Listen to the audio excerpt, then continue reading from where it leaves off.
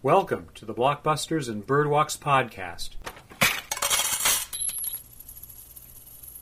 I am the curator, Garrett Chaffin-Kirai. Today we have a conversation with a friend, Ed Rosa. That's me. Hi. My filmmaking partner and I have a YouTube channel, Toothless Richard Productions, where you can see a number of our short films.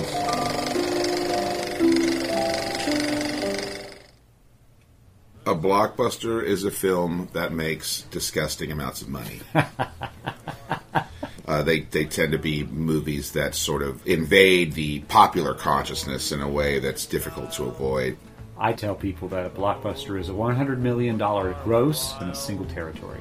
I fell into a burning ring of fire, going down, down, down, and the flames went higher, and it burns, burns, burns, the ring of fire, the ring of fire. Walk the Line tells the story of John R. Cash.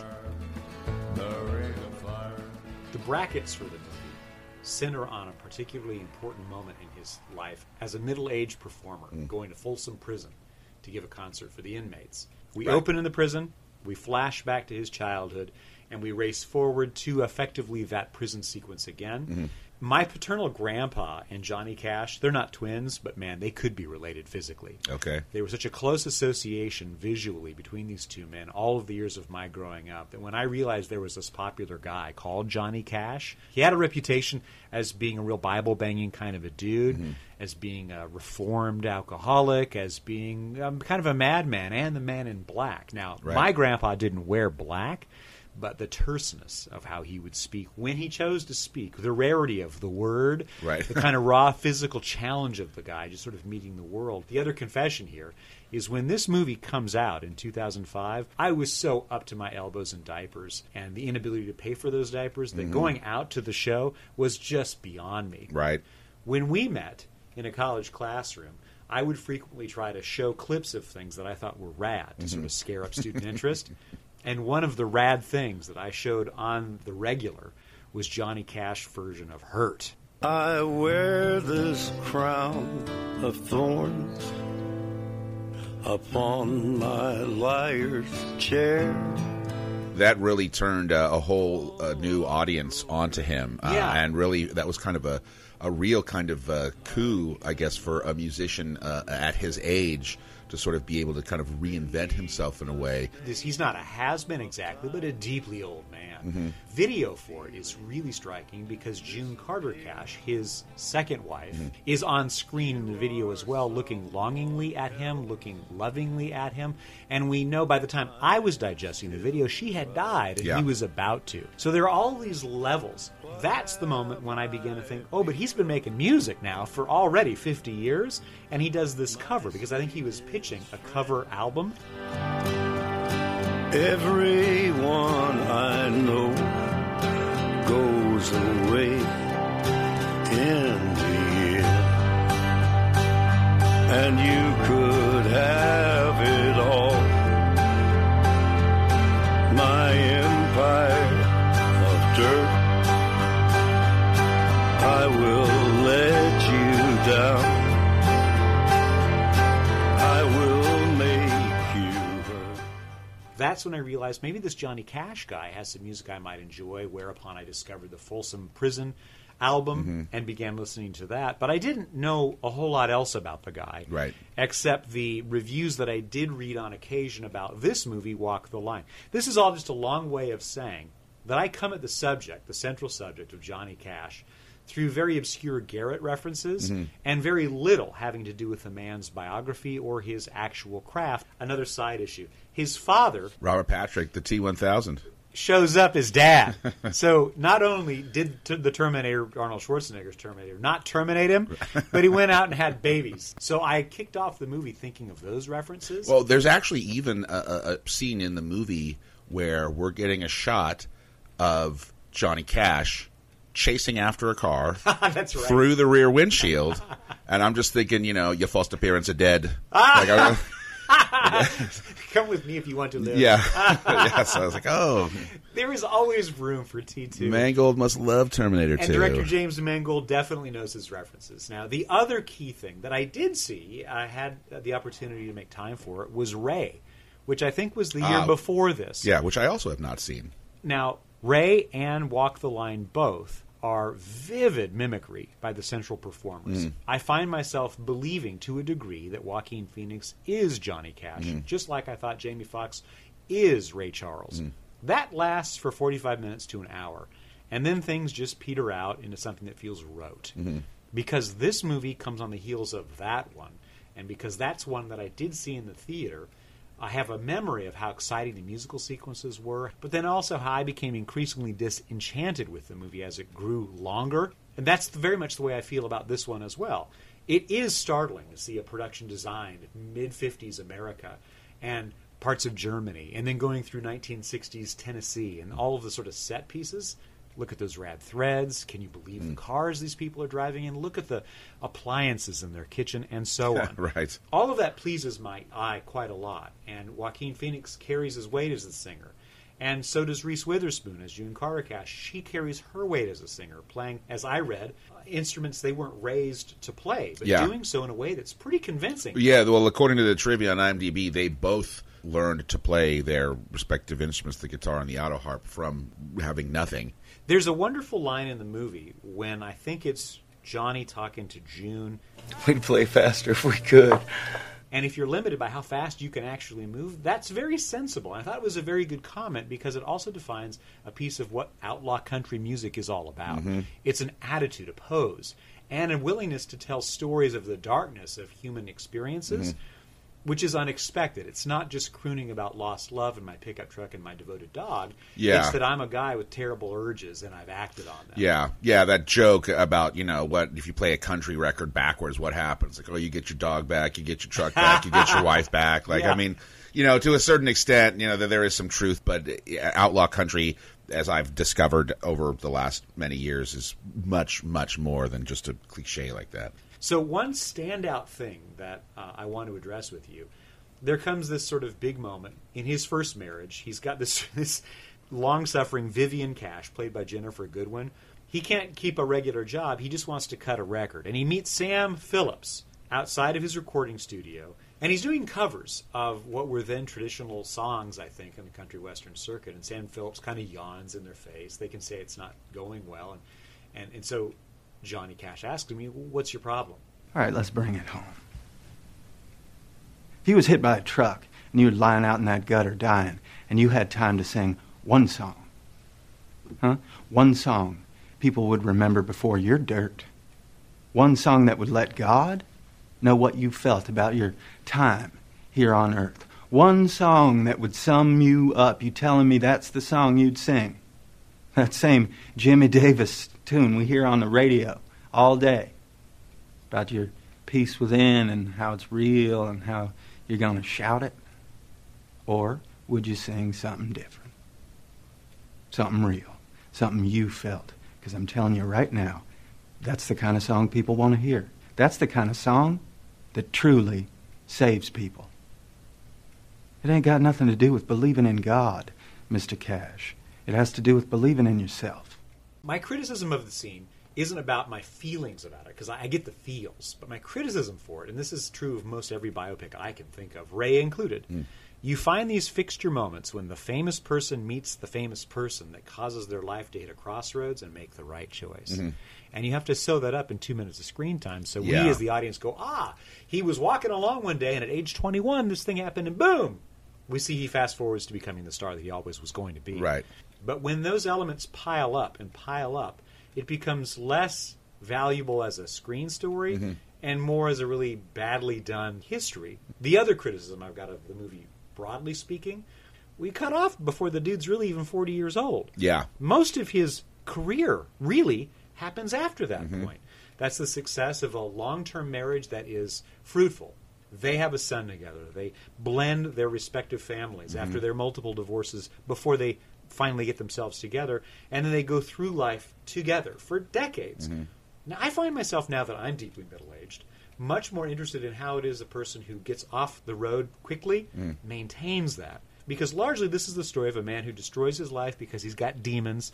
I've got a dead older brother, and then he's got addiction. But these aren't things that are unusual. Lots of people carry these problems. But the meat of the Cash persona that I want to know more about kicks off with the Folsom Prison album and continues forward from there. However, by focusing on his youth, you get the rambunctious young guy, and you get this charismatic Joaquin Phoenix guy, who we've talked about before. Yeah. I'm a little gnarly. I'm a little too skinny. I'm a little too loud. I'm a little too blah. You insert your thing. But when he finally finds a way to break through that mold, he becomes notable, except he's also an addict, and he's a bad husband, and so on and so on. That's hard to take, because as a younger Garrett, I would have hated what I just said. Right. Judge the movie you saw, dude, not the movie you want. The reality is, you can't really give a full portrait. You can't paint a full portrait of an artist's entire life and career in like a 2-hour movie. I'm not looking for the James Mangold Walk the Line. I'm looking for Ken Burns, Johnny Cash. Well, there's a good symptom of that I can remember very easily. That when his divorce happens and he kind of collapses, he's in the row of his addictions. He can't get money easily. It's tied up in all kinds of different things. But he's slumming at his buddy Waylon Jennings' house, or his apartment, rather. And Waylon is probably high, strumming his guitar. And I'm thinking, well, I happen to know that he and Waylon and Chris Christopherson and Willie Nelson, they did a big deal. They were a thing. The Highwaymen. Waylon Jennings, well, I know him from Dukes of Hazzard. You know? Making their way the only way they know how. That's just a little bit more than the law will allow. All of the stuff weaves together, and because my mind was doing that reference material, as soon as he leaves the screen, where'd Waylon go? He doesn't really come back. Yeah, he's only in there in that one scene briefly, and then that's it. Yeah. And you think, well, it wasn't necessary that he be there, because that was a casting choice. You got to find a lookalike. You got to have him costume a similar way, get the hair. I mean, that's an expense. It was actually Shooter Jennings, who is Waylon's son, I think, right. Who's doing his own thing currently in the outlaw country scene. This movie is going to always be referenced as the Reese Witherspoon Academy Award-winning performance as June Carter Cash. There is a great moment where she really does sort of put all her chips on the table. Really much of a singer, John. I mean, I have a lot of personality. I got sass. I give it my all, but my sister Anita's really the one who's got the pipes. Well, who said that? Everybody. Mama, my daddy. That's how come I learned to be funny. So I'd have something to offer. She's a person who's come out of a painful divorce. She is therefore a single mother. She's touring to make money to support those children and her mother, who watches them when she's away from home, feeling guilt-ridden and racked by the bankruptcy of, I haven't escaped being the 8-year-old girl that people find a sweetheart. And right. The only way I can make money is tour like hell, which means I'm always away from home. Right. I'm kind of miserable. But the way that she performs in that scene at the diner counter, I thought was great. Yeah. Because she does peel back the mask of Sweet Reese, who by 2005 we'd already recognized in a series of star-making turns as this blonde, beautiful, but not sexually arresting or threatening persona, who's sparky, and she is funny, and she's got good timing, and that wide smile. All of that turned differently, the way that life has caught up with her, and she just lays that in. And I thought at that point, wow, this really is a good performance. Look at all of the things I'm expecting her to do, which has been the role up to now. Now she's giving me some depth. It never returns to that again. And I'm left to wonder, boy, she was over-celebrated for this role. I feel like it's my fault because, like, once again, I feel like the majority of my complaints are that it was not Ken Burns as Johnny Cash, right? But so many of the supporting players are basically just kind of just caricature-ish decorations. Yeah. The Tennessee 2, then Tennessee 3. Did Carl Perkins even have one line? There's a scene towards the end where sort of he presumably has, kicked his addictions, and there's a family get-together at his, his property. His ex-wife and the kids are like nowhere to be seen. Yeah. And I just thought it would be funny if there was like a newspaper with a headline like, wife died. Yeah, right. Wife and kids die. Right. Just to very conveniently get them out of the picture. Right. Now, I agree with what you've just said, that the characters are there as markers to help us age up our lead. Elvis Presley shows up in this, and the actor is Tyler Hilton, and of course we know Elvis from several other performers who've taken on the role in the roughly 20 years since this thing was cast. Yeah. But it is this drive-by sighting. Looky, looky, looky, looky, looky, looky, looky. On the other hand, I know very little about his actual life. I didn't know that he headlined Las Vegas. I didn't know that he toured into his middle years as a mainstreamer of his brand of country rock. It wasn't just going city to city and literally selling records out of the back of the car in order to pay groceries. He helped make regional art a nationally significant thing, and he mainlined it at Las Vegas. And that's a neat set piece when we get to that spot. He and June had a complicated courtship, which took many years with lots of false starts, and that strikes me as true for people who have experienced some life. But I know the bottom for me dropped out of this movie. The bottom, just I don't buy it at all anymore. Happens when June and her family pick him up in his drug fugue and heal him. But we get a scene of June walking hand in hand with him towards a Christian church, a Protestant thing out on the prairie. But we don't explore it any, and I know that was terribly important to him. Yeah. God matters to Johnny Cash. I've been around churched people. I come from churched people. And the casualness of that being dropped off after his recovery from drug addiction and the finding of a new, fresh, and the correct romantic partner, that was the shark jumper. Yeah. You know, the Fonz is up in the air, and I'm thinking, this is silly. Why am I watching? And it's very convenient, too. Yeah. It's like, well, all he needs is, a week or two off the drugs so he can detox, and, everything is fine. Addiction is an illness that isn't so much about the particular substance you're hooked on most of the time. It's about something inside of you. When someone is looking to overcome their addiction, they will turn to religion. Any 12-step group is based on a religious precepts, right. Higher power, submit. Right, and really, in my mind, it really seems like it's just like a transference of addiction, and you're just kind of do you really buy this, or do you just want to buy this so bad because you need to believe it?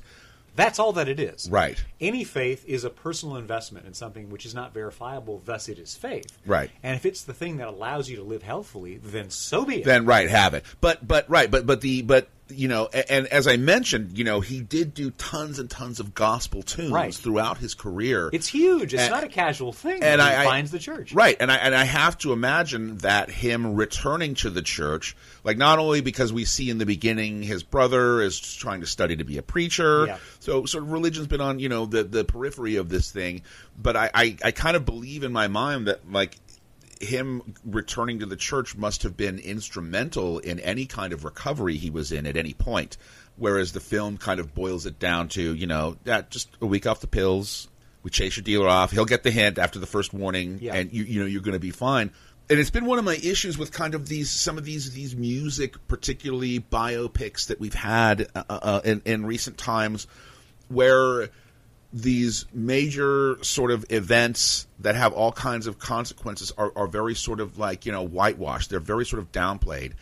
Freddie Mercury in the awful Bohemian Rhapsody. I mean, great art comes from people that are messed up and that have these issues, and we don't really touch that.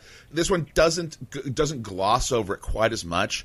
But when we finally get to the Folsom Prison concert.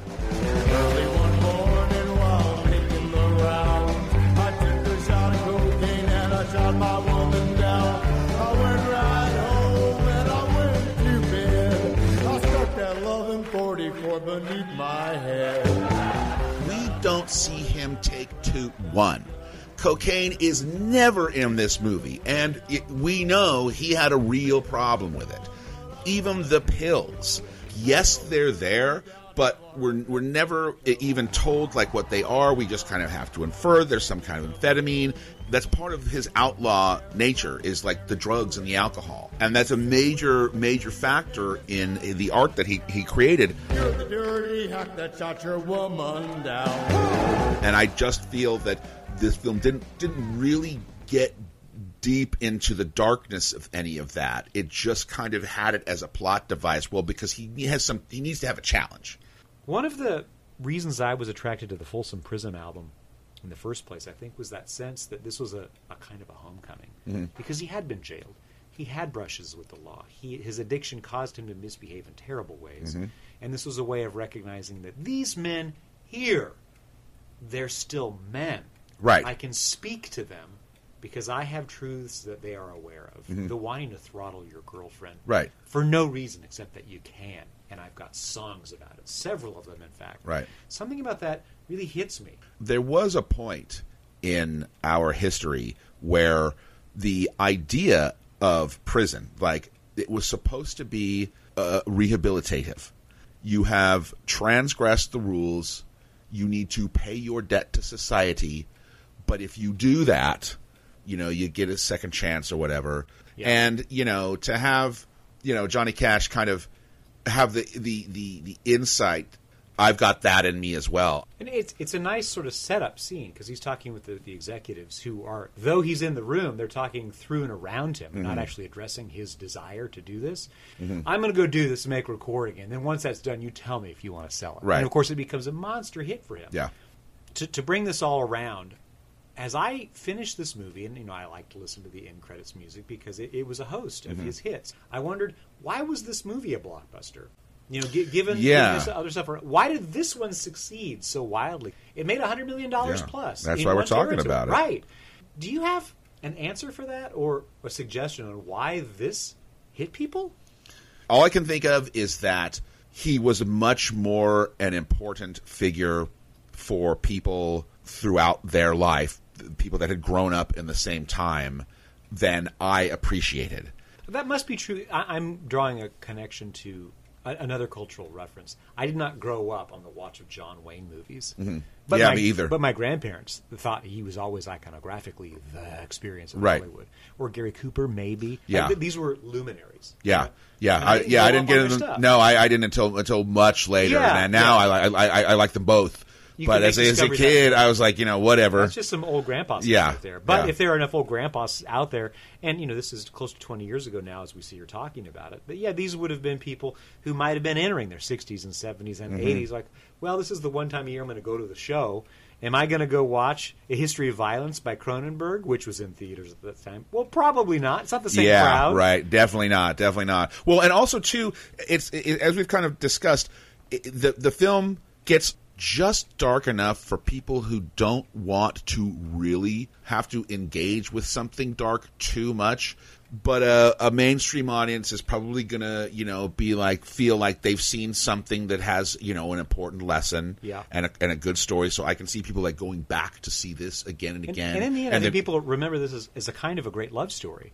Yeah. They'll discount the divorces, the bad behavior, the infidelity, and they'll instead embrace, but they got together. Yeah. Two connections, because this movie comes out, it's roughly Thanksgiving 2005. In December of 2005, there were two other movies that traded on also telling historically important stories. One, Brokeback Mountain, is roughly a 20-year story of two men who age from being late teens into being roughly 40 in a male love story. And it does not end well. One is killed likely by his neighbors, and the other lives in the shadow of that memory. The other is the Spielberg movie Munich.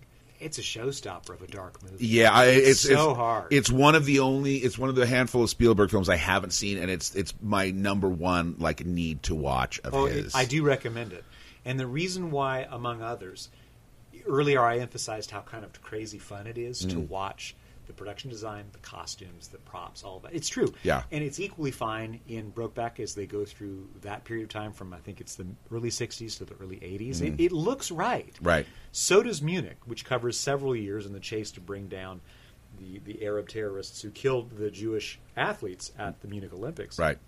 This movie is the story of people with a happy ending. The downside for this movie, from my point of view, as I mentioned earlier, is I want to see the happy ending. I want to see the couple grow old together. Yeah. We watch them as youths flower and mature through the travails of a lot of bad decision-making and addiction to come out of it together. Yeah. That's good.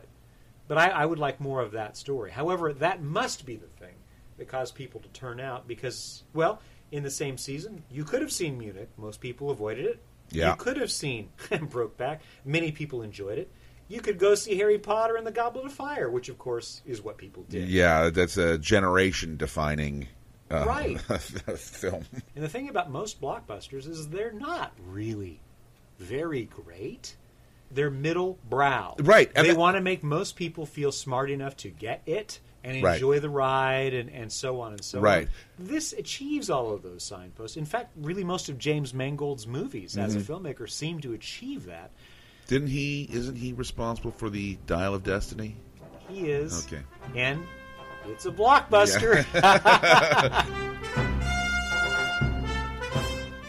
The more people a piece of art appeals to, the less good it will be, because in order to win that many people over, it can't push anybody in too hard into one particular direction. I guess I'm looking for a deeper sort of challenge artistically, or something that's, really provocative in one way or another. I want to make the parallel to a family meal.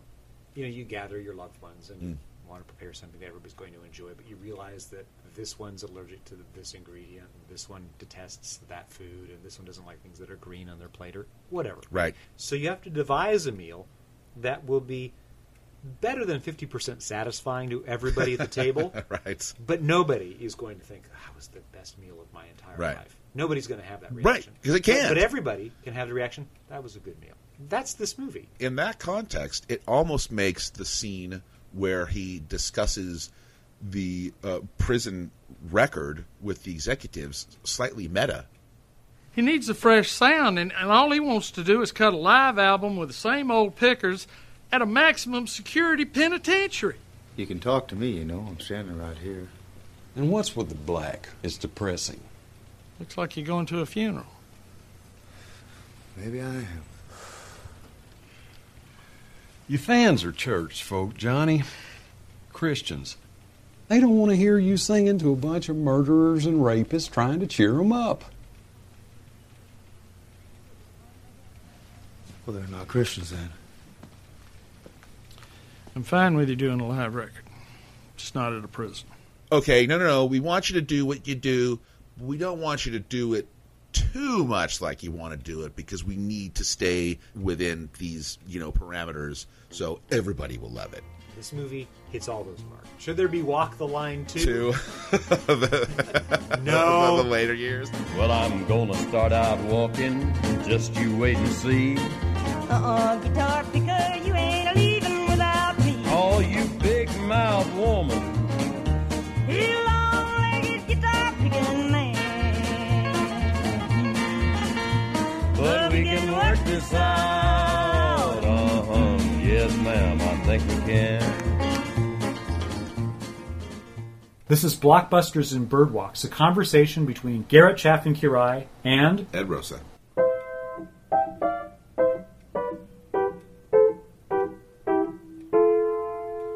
Boop boobity doo.